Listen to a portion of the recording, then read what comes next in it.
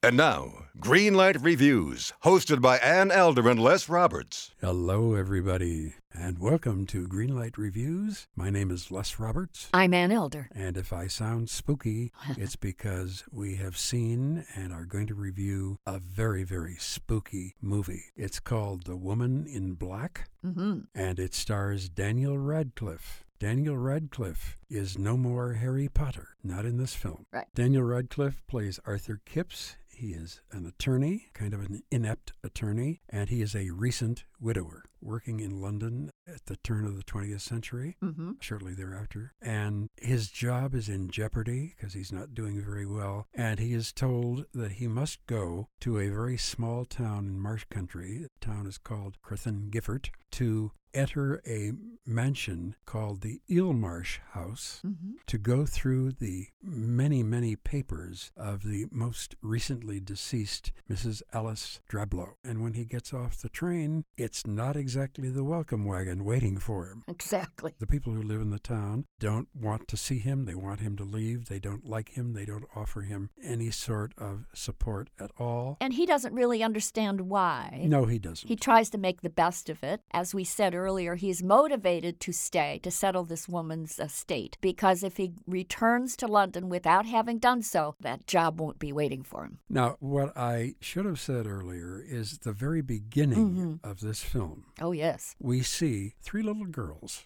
playing dolls in a very Victorian-looking house. And all of a sudden, for no reason that we can ascertain, the three of them stand, walk slowly over to the windows, open the windows, and jump. And we hear somebody screaming, "Oh, my baby, my baby." And then we go into the story of Arthur Kipps. This is a very, very spooky movie. It's a haunted house movie, except the entire town is haunted. That's exactly right. And unlike a lot of quote-unquote horror films that you've seen, there is no blood and guts here. No. You're very frightened. You're very frightened because he keeps seeing a woman in black. Very Victorian-looking woman in black. Ghost-like. Absolutely. And she seems to show up everywhere where very shortly thereafter a child disappears or is killed.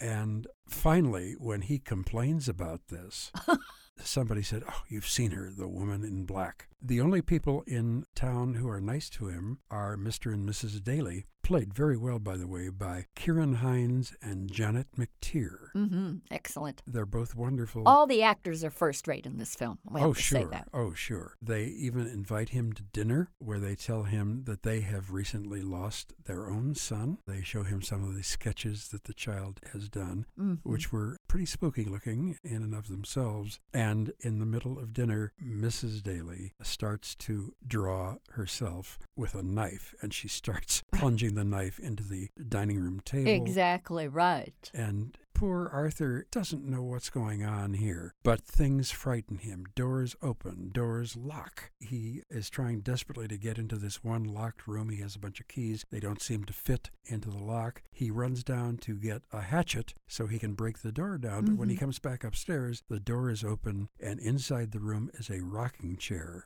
rocking back and forth on its own. Most of this film, I must say, takes place with just Arthur Kipps, Daniel Radcliffe, and the Eelmarsh House. Yes. And I'd have to say that the mansion is kind of a co-star in this film. It's so beautifully done. Beautifully done. And as I say, about half of the film is just Radcliffe going from room to room. And if you're a Radcliffe fan, and I happen to be, oh, absolutely, think he's very, very competent. We've watched him grow up since he was 11 years old on film. Now he's 23 years old, and he's really very, very good. And he's quite good in this film because he really registers both fear and a kind of determination. And that's very difficult to do, to carry both of those emotions at the same time. I really was impressed with his performance of being a resilient young attorney, determined to get to the bottom of the mystery. And of course, people keep telling him, "Why don't you leave? Why don't you go back to London? Why don't you leave that house?" And he says, "No, I'm going to stay. I have to stay. Correct. I have to get this job done." And he is looking through all these papers books that he finds scraps of all over the house. And there's a lot of spooky stuff that is suggested by some of the things he reads. This is a scary movie. It is. I think, too, that the reason why I liked the character of Arthur Kipps so much was that he also is the father of a young boy. And so, therefore, when these children keep disappearing, his anxiety over that is magnified because he can identify with the parents who keep losing their children. Right. Then, when he sends a message to the nanny to bring his son to the town for the last couple of days while he's still there, and then things really start to unravel in the mansion, of course, his anxiety then is further magnified. It's a very good movie. It's a terrific movie. I liked it because it's kind of a return to the glory days when Hollywood would make horror movies that were not bloodfests, but really left so much more to the imagination. And that's what this film has. I also think it was an excellent choice for the very smart Daniel Radcliffe to take on this role because it was a nice extension off of Harry Potter. You know, it would be difficult for him to just suddenly show up in a very modern movie like Wall Street or something. Sure. It would be hard for an audience to accept him. But this is an excellent transitional film for him, and I think he does a really wonderful job because most of the movie is watching him react to all of the scary things that happen in the house. And I must say, there are some flawless sight gags. There are some great stunts. Yep. There are some absolutely terrific Victorian moments. The music is haunting. You jump out of your seat at all the right spots. It's great fun. It's not a serious picture. I mean, a lot of people sitting there were chuckling because some of the moments were a little bit on the crazy side. Sure. So you're laughing. It's like being in a fun house in Disneyland or something because you know that you're watching a movie, but it's thoroughly entertaining and it's a jolly good time. It really is a good time. You know, I grew up watching movies like The Uninvited with Ray Milland Sure. and The Haunting with Julie Harris. Those were scary movies because there was a haunting presence. There was a ghost, if you will. And this is kind of a throwback to those kinds of great movies, and it is so beautifully filmed. There is a scene where he is running after this woman in black, and he's out in the fog.